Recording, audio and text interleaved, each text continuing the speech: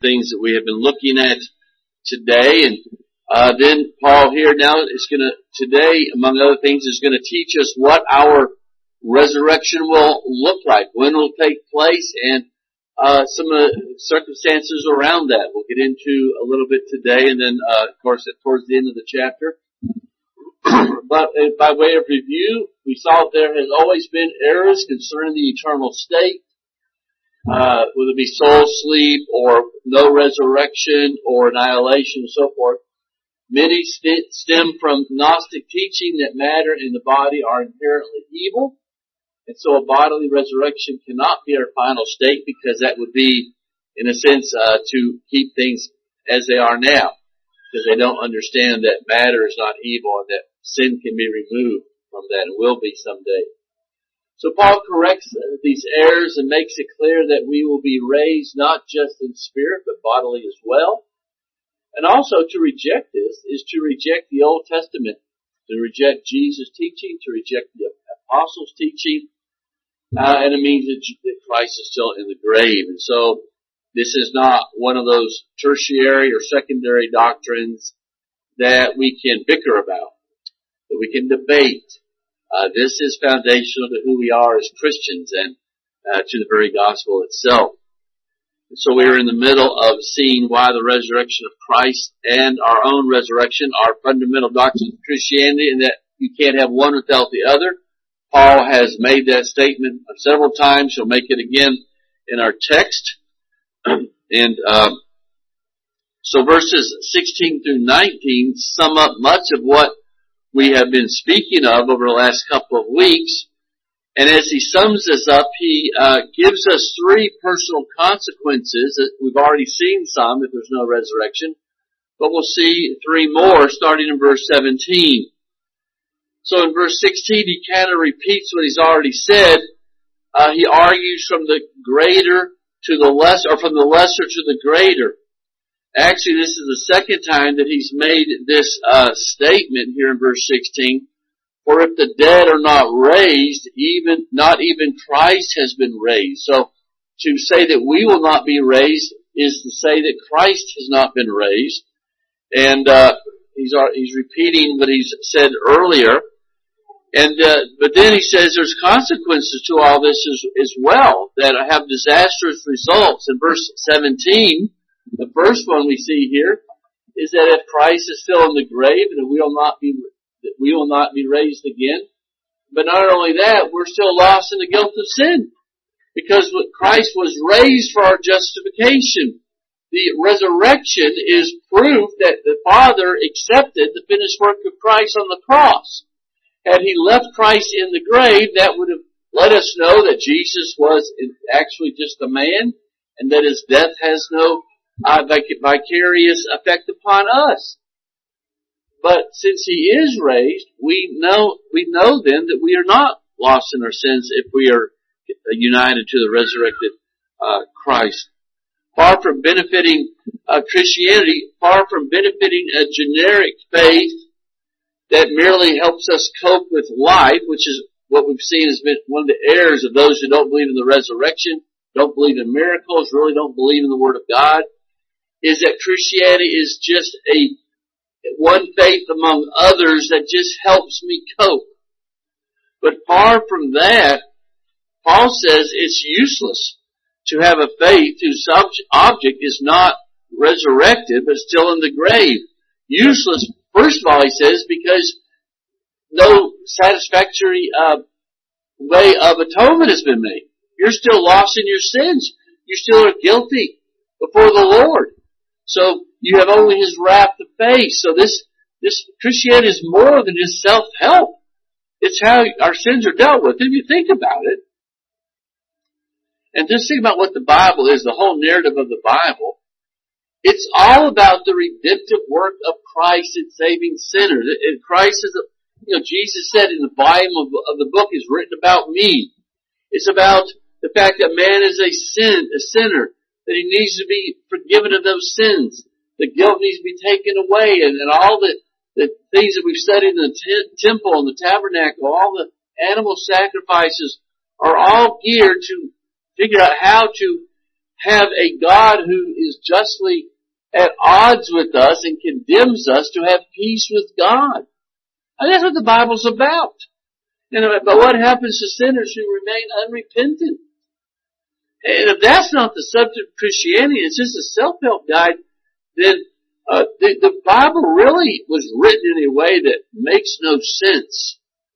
The Bible was not written as a way to appease our conscience, but to help us figure out how to get our sins removed, So just think about it for a minute. To deny the resurrection is to deny what the whole Bible is getting at. So implicit in all this is that understanding that everybody knows that they're sinners and that the sin question has to be taken care of in Christ, who was crucified, buried, and rose again. And so the real question is, if that's not the case and none of that really matters, well, now what? What's the point? What are we doing with ourselves? What is life about? Because the Bible seems to make it to be about getting our sins forgiven and having peace with God. And so the whole purpose of the Bible and Christianity, of our faith, is being voided, is being made useless if there's no resurrection. And Paul's not so stupid as the Christian liberals today, who think that just being able to cope with life is all that matters. I mean, who cares if you go into a tailspin depression and kill yourself? Or end up, in the streets of San Francisco, the zombie drug, and just the most miserable of conditions. Who cares if that's how your life ends up? Or who cares if you just live to have it all, to get whatever you can, to get rich and have it all right now? You're going to die like a dog. Who cares? Doesn't make any difference. And we'll get into this again in next week as well. At the end of the day, if there is no God and no eternity, nothing matters. That's what Paul is saying here. There's two other verses that expose this error of what the Bible, the gospel is all about. Romans 4:24. But for ours also, it will be counted to us who believe in Him, who raised Him from the dead, Jesus our Lord, who was delivered up for our trespasses and raised for our justification. Christ died for that purpose primarily, not to give us an example of how to live, although that certainly is the case. But this was the point. Acts 5:30, the God of our fathers raised Jesus, whom you killed by hanging Him on a tree. God exalted Him at His right hand as leader and Savior to give repentance to Israel and forgiveness of sins. That's the point. Nothing else matters. Or I should say, there's other things that matter in life, but until you get right with God, nothing else matters. Because you're just going to die, and you'll have nothing but the wrath of God. You'll be leaving everything you've lived for. And so if you think about it, it wasn't until the Sunday of the resurrection when the dead who were in the graves came forth and walked the streets of Jerusalem. And why did I think the Lord allow that to happen? I think to demonstrate to everybody that this was the whole purpose, so that we might live again. And so He allowed some to live again temporarily to be an example, to illustrate that. But Ephesians explains this more fully, what's going on in chapter 4, verse 8, where it says, when He ascended on high, He led a host of captives and He gave gifts to men. And so, by ascending into heaven, He brought, I believe, with Him the host of the Old Testament, all the Old Testament saints. Those who were captive by sin and death have been freed from it. And He also, we know, gave us the Holy Spirit. When He ascended on high, He gave the church the Holy Spirit. He gave us gifts. These are the things that were done in the work of Christ, which really expands from His incarnation all the way until His ascension, when our salvation and all that is needed to bring it about was finally finished. And so that's the first thing in verse 17. is that if he's not raised, we're still in our sins. Verse 18, we see the second one. He says, by the way, your loved ones aren't in heaven. He says, then those who have fallen asleep in Christ have perished. Because if their sins haven't been forgiven, because if Christ is still in his grave, how his death was meaningless. That means the ones that you thought have died before you, your friends and family, and you thought were in heaven, nope, they're in hell. So there goes your comfort. So that's not good.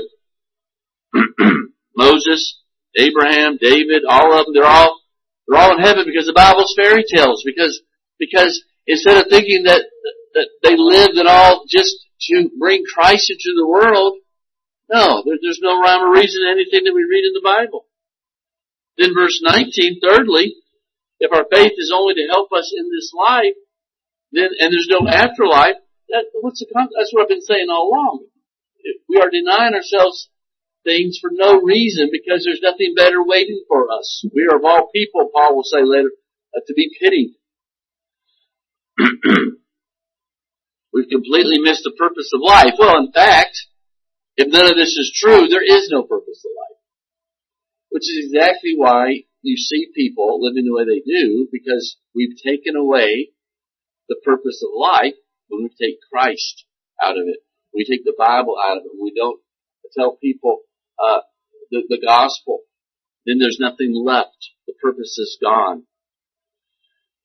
And so Paul's saying that if this is true and Christ is still in the grave and we have no blessed hope, then Christians have given up any chance for peace with the culture around them, getting along with people.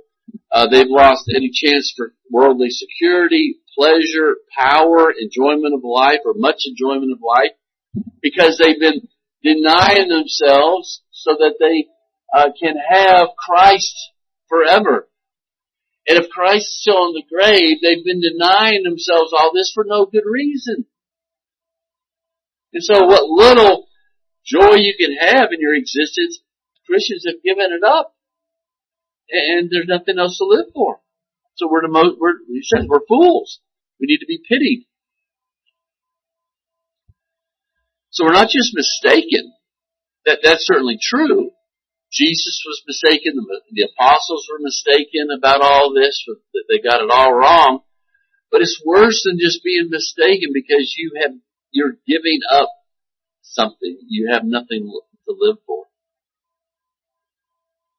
And let's face it, even if it gives Christianity in its teachings, give a solid family life, and even if honesty is the best policy, and it is, in a number of ways, a number of reasons, it isn't enough of a reason to be a Christian. So Paul is saying that just having solid marriages, learning to love people, and it's one, and all that I'll talk about in a minute. That's wonderful, but Paul is saying that none of that is reason enough to be a Christian if you die like a dog. And so you got to think about that. That's why I've said before, anyone who thinks that the purpose of Christianity is just whatever helps you cope with life, Paul says, nope, that's not enough. There's got to be more to it than that. Now let me say the flip side of all that. We all know instinctively that godly principles, the principles of God's Word, do bring about a joy and a satisfaction and a fulfillment in life that living hedonistically does not bring. But to me, that just proves the Bible's true. If living the way our Creator brings about the best society, the best family life, the best personal experience, well, I can't be surprised by that. What would we expect? So yes, Christianity does make your life better in the sense of you understand what real love is, and you're able to love as you should. You're able to receive love. You're able to have a family relationship as it was meant to be, a marriage as it was meant to be. Yes, that's all true. So Christianity is proved by the way it transforms our life. But if it's not based in facts of the Bible, the historical facts, even that is of no lasting value. So yeah, you might have faithful marriage, and we see lost people who benefit from doing things God's way, right? Their marriage might benefit, and that's certainly true. But it's of no lasting value because you die, and then it's what has it gained you in eternity? Of course, absolutely nothing if there's no God, if there's Christ is in the grave. So in other words, by being faithful to my wife, not being a boozing, gambling womanizer, will in many ways make my family life better. My conscience won't condemn me year after year. Although the very fact that we have a conscience proves, I think, that the Bible is true, of course. But without judgment and reward and eternity with God, it doesn't really matter. There's no purpose to it, right? This is why many cannot withstand temptation, because they really don't believe they're going to answer to God. And so you take away the motivation to behave and to do good and to love others and not just to love yourself. As soon as you take away the judgment, you take away the meaning of life, the purpose to behave. Therefore, the value of anything can only be found in its relationship to God and eternity, not just how it affects you temporally. It's immensely sad to see our culture trying to find meaning to life and to keep people civil when they tell them there is no God to answer to. And it would be comical if it wasn't destroying people's lives, right? To tell them on the one hand, you are an accident, the whole universe is an accident, you are a human being is mostly is ugly bags of mostly water, because that's what you are, physically speaking. And if you're just an accident, that the fact that you're here, now I want you to go out and be productive and to behave yourself. Well, those are two diametrically opposed things. One will not lead to the other. Take away the fear of God and life becomes unworkable because life loses meaning apart from God. So we see people literally grabbing all the gusto now because they have no reason not to. And it just, to me, proves the Bible is true. And again, the Bible explains all this. It doesn't just say that it will happen. It explains to us why people do what they do, why sinners sin. And so in verse 20, he kind of brings it full circle and goes back to verse 13. He answers verse 13 when he says, but in fact, so all that is what would be true if it wasn't true, but in fact, Christ has been raised from the dead. So he says, forget all that, it's not true. All those who deny the resurrection, this is why none of that works, so just forget it, because what the Bible teaches, and he's going to go back to the Old Testament to remind us how this was taught in some ways. Christ has been raised from the dead, verse 20, the first fruits of those who have fallen asleep. So here he explains, going back to verse 13, when he says, but if there's no resurrection of the dead, then even Christ has not been raised. So we've disproven that. Now this. And he does it by referring to the law of first fruits in Leviticus that kind of foreshadows all these doctrines. I think we've mentioned this before, but he says he's the first fruits of those who have fallen asleep. What does he mean by that? Well, Leviticus 23:10 says, speak to the people of Israel and say to them, when you come into the land that I give you and reap its harvest, here's one of the laws and the covenant they were with God that they had to keep. You shall bring the sheaf of the first fruits of your harvest to the priest. So you plant your crops, and when you reap your very first, whatever it was, first thing that ripens, you would take that and you would give it to the Lord. As you can see, that's kind of where the whole idea of tithes and offerings come from, where you take the first fruits. Like we said before, Sandra and I have always, since the day we got married, we write the check out Sunday morning. Before we spend anything, we write that check out. It's the Lord's, not ours. It never was meant to be. You say, well, we're not under the law. Well, we're not under the law, but in the next chapter we're going to see that Paul reminds them to, on the first day of every week, set aside a gift for the Lord as He has blessed you. And so, whether it have to be 10%, well, we'll get to that later, when we get there, but it's based on how well He's blessed you, but you set it aside.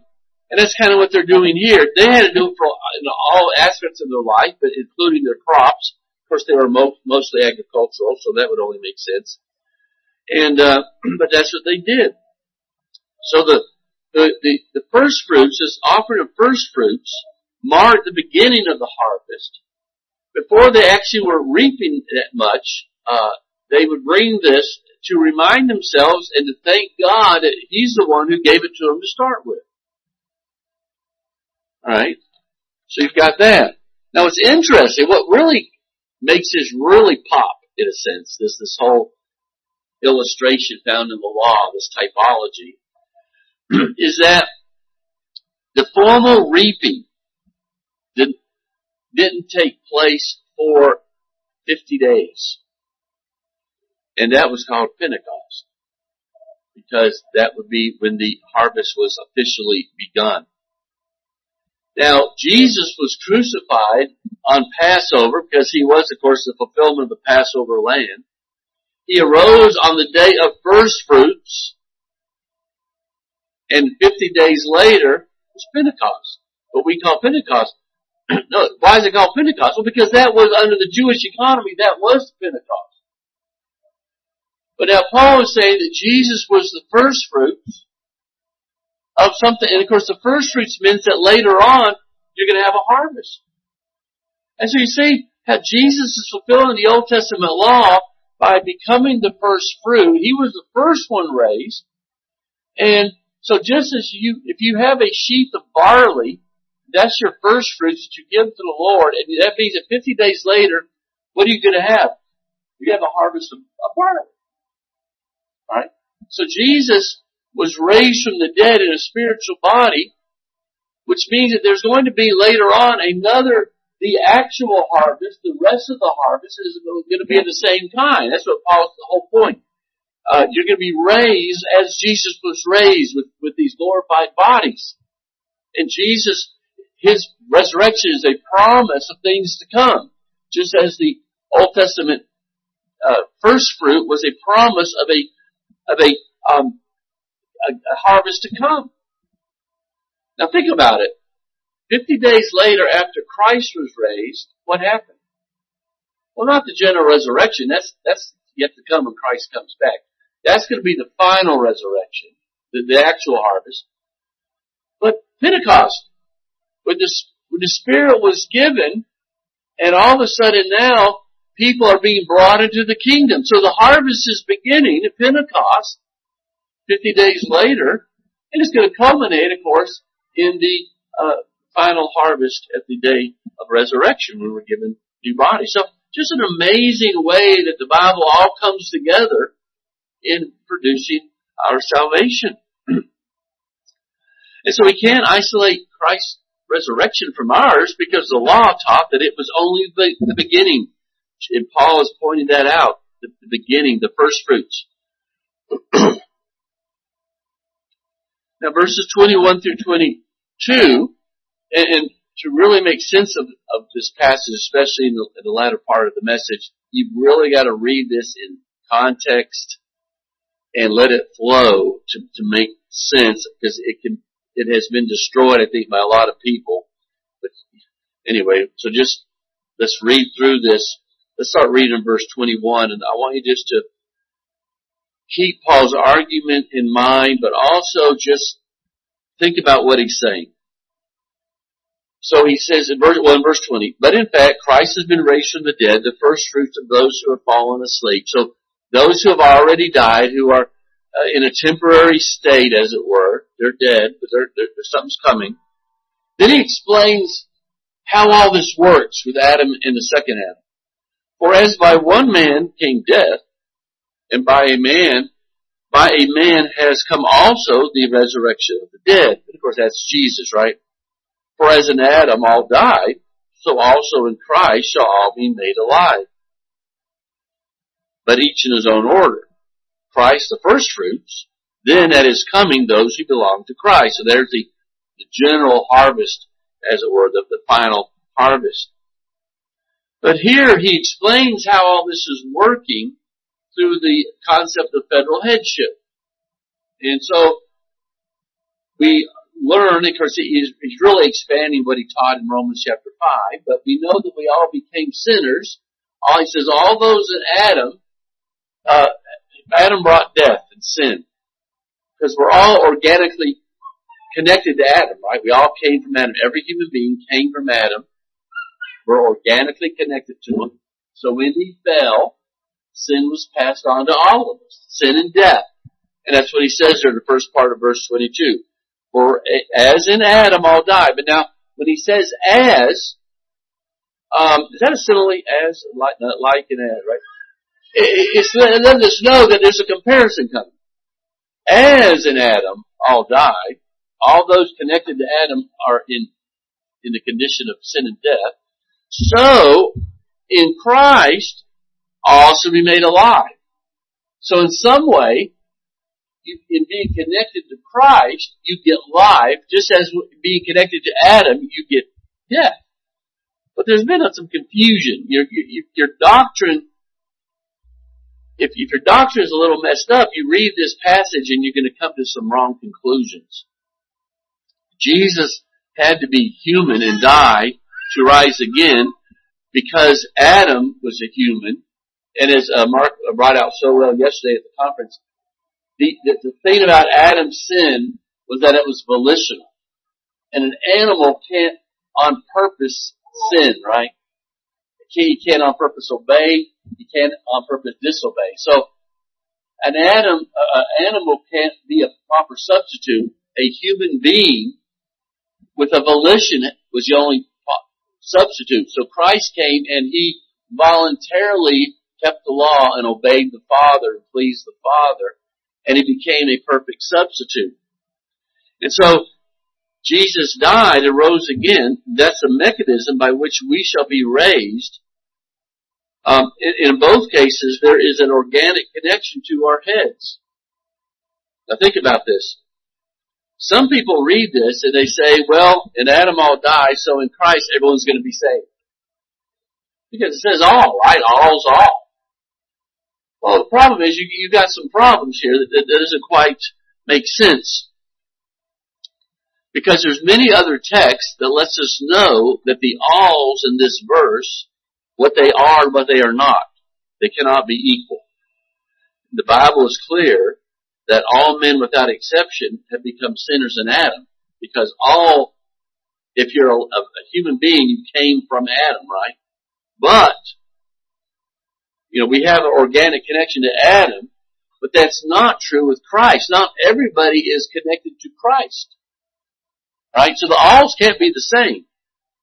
You are united to Christ when you are converted. When the Holy Spirit converts you, when He gives you faith, and He convicts you, and you repent and you believe, He unites you to the finished work of Christ, and now you become organically connected to Christ, but in a spiritual way, right?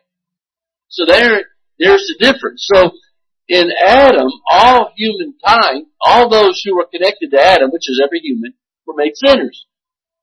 And just like that, everyone who's connected to Christ shall have life. But you got to get connected to Christ, and not all humans are, you see. So anyone who take this verse and try to teach universalism, that everyone's going to be saved, don't understand how you're connected to Christ. They don't understand the gospel. And so all those in Adam inherit death, and all those in Christ inherit life. And so the second all speaks of those who are saved, who were not only in Adam at birth, but later on are joined to Christ when they're converted. Let me give you one example in the scriptures, to let you know where you see this. Paul says in Romans 16:7, Greek, Andronicus, and Junia, my kinsmen and my fellow prisoners, they are well known to the apostles, and they were in Christ before me. Now, it seems like it's just kind of an innocuous statement, but think about it. Paul is saying that in time, we were all chosen to be in Christ in eternity when God chose to save us, to unite us to Christ, Ephesians 1. But he says in time, that has to get worked out because we don't all live at the same time. And so, in time, these two were united to Christ. In other words, he's saying they were saved before I were. They were converted before I were, and I came along later, and I was saved later. But they were in Christ, just like we say we're in Christ. That's why the term and the concept of being united to Christ and being in Christ is so important, because without that, you have no way to benefit from this work on the cross. So all this requires some familiarity with the Bible. It requires careful meditation. In other words, it's not that hard to understand, but you got to think about it for a while. You got to put two and two together. You got to put the Bible together. And just as sure as all those who came into this life are destined to die because they're guilty sinners, everyone who's joined to Christ are just as destined. That's kind of what Paul's point is, to be raised and to be given a glorified body, to be made alive, because they're united to Christ. So his work, his resurrection, it becomes our resurrection. Now, let's just finish here by looking at, in some ways, the even more controversial verses.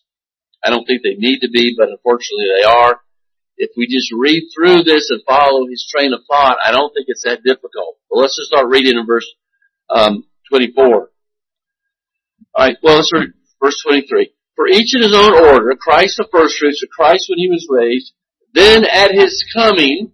So the next thing we're waiting for is his coming, and that's when we're going to receive our resurrected bodies. Those who are dead will receive theirs, and then we will ours. Let's just read in 1 Thessalonians 5, or 4. Turn over there for a second. And let's just read, because this is Paul, who's saying the same thing, but a little bit differently, kind of helping us understand what's going on here. In 1 Thessalonians 4, let's start reading in verse 13. And let's just think about what he's saying, the order of things. 1 Thessalonians 4:13. But we do not want you to be uninformed, brothers. And this was something that people were uninformed about, and still are today. But about those who are asleep, about those who have already died, that you may not grieve as others do, who have no hope. Well, that shouldn't be too difficult to understand. If I bury my mother, who I know is a Christian, I know I will see her. Two things. She's much better off, and I know I'll see her again, right? So I can't possibly grieve like those who have no hope, who don't believe in the resurrection. Right? Then he explains a little bit of this. Verse 14, since we believe that Jesus died and rose again, so you see, that's the basis of it all, just like in 1 Corinthians. Even so, through Jesus, God will bring with him those who have fallen asleep. Now he's talking about the coming of the Lord. So those who are dead now, who are with him in spirit, when he comes back, he will bring them with him. That's what's going on. For this we declare to you by a word from the Lord. So the Lord has told him this, that we who are alive, who are left until the coming of the Lord, will not precede those who have already fallen asleep. For the Lord himself will descend from heaven with a cry of command, with the voice of an archangel, and with the sound of the trumpet of God, and the dead in Christ will rise first. So those who come with him in spirit, they, because they have been faithful to the Lord and died in Him, their bodies shall come up out of the grave, and they will receive their glorified bodies first, and then we who are alive, verse 17, who are left, will be caught up together with them in the clouds to meet the Lord in the air, and so we will always be with the Lord. Therefore, encourage one another with these words. So that's the blessed hope. But He gives us the order of what's going on. It's not all that difficult to see what He's saying there, right? Now, going back to our text, let's just start reading again in verse 23 and keeping these things in mind. But each of us in his own order. He just got through saying that, right? Christ the first fruits, then at His coming, those who belong to Christ. So there He combines the orders, Christ first, then all of us, although later He says, technically, those who are already dead first and then us, but it all happens at the same time. Alright? So, then comes the end. All who belong to Christ, verse 24, then the next thing, at that time, when Christ comes back, that's what we're talking about here, then comes the end. Now think about it. He's given us an order. Christ first, then us at His coming. Then, that's it. That's the end. When, at that time, at the end, He delivers the kingdom of God, the kingdom to God the Father after destroying every rule and every authority and power. So what are we waiting for? We're waiting for Christ to come back to receive our resurrected bodies, or if we die, they're waiting for Him to go back so that they can get their bodies, right? That's the end. Once He does that, He's conquered sin and death. Everyone who He has ordained to save will be saved. We're made eternal. We're given glorified bodies that will never die. Satan, if you saw in Revelation, Satan and this world will be cast into hell. The kingdom will be finished, and He'll hand it over to the Father. He's done His redemptive work. That's the whole purpose that He came to earth, to do that redemptive work. What we don't read here is that when we're raised, then, He doesn't say, then comes the end, which there will be 7 years of great tribulation. People will be dying and a lot of bad things will be happening. Then there'll be 1,000-year reign, where we'll have this kingdom. He doesn't say that. Why does He ignore that? Why does He not say that? No, He says, notice what He says, then comes the end when He delivers the kingdom to God. That's what He's going to do when He comes back.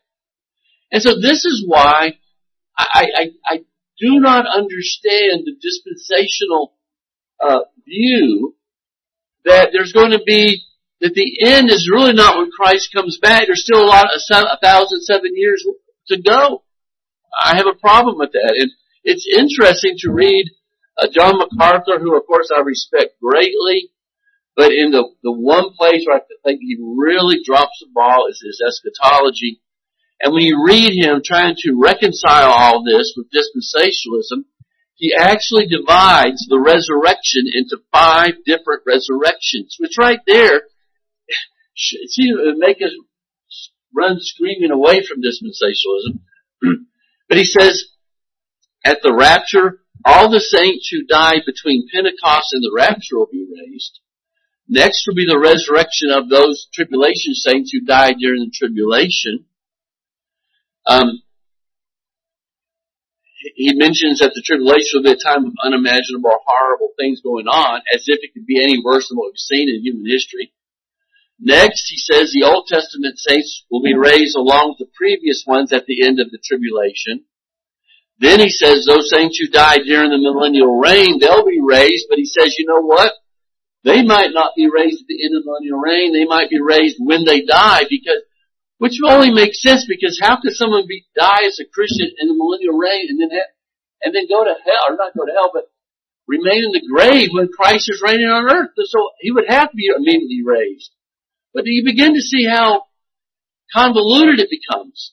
So even he says it might be that this fourth kind of person, that when they are raised, when they die, they'll be raised right then and there when they die.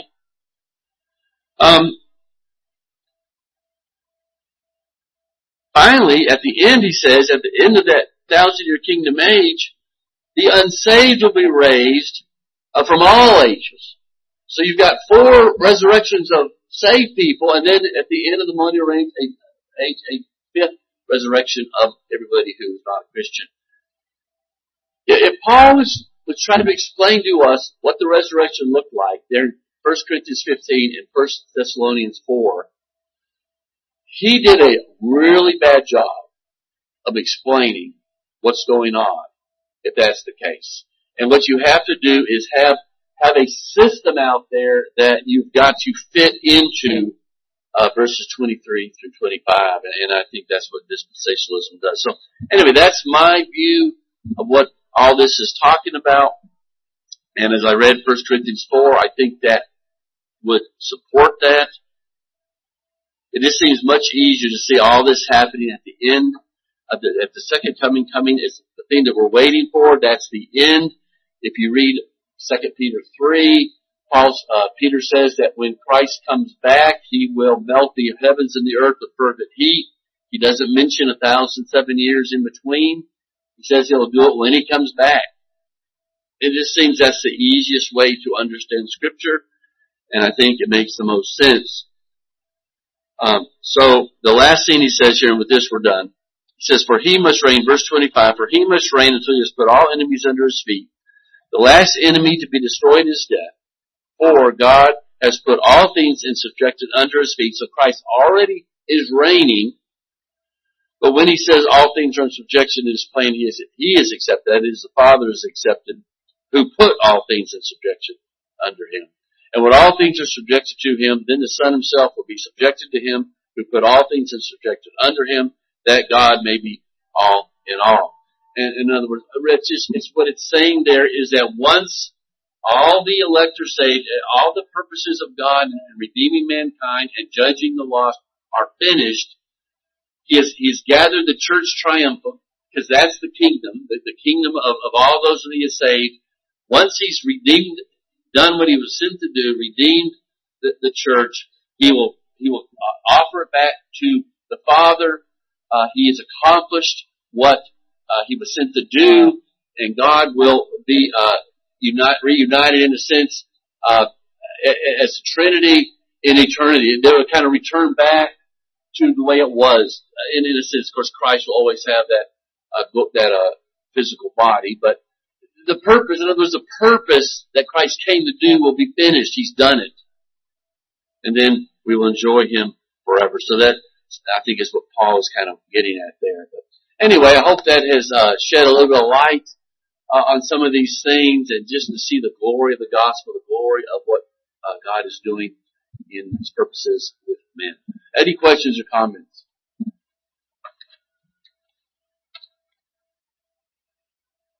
Yes.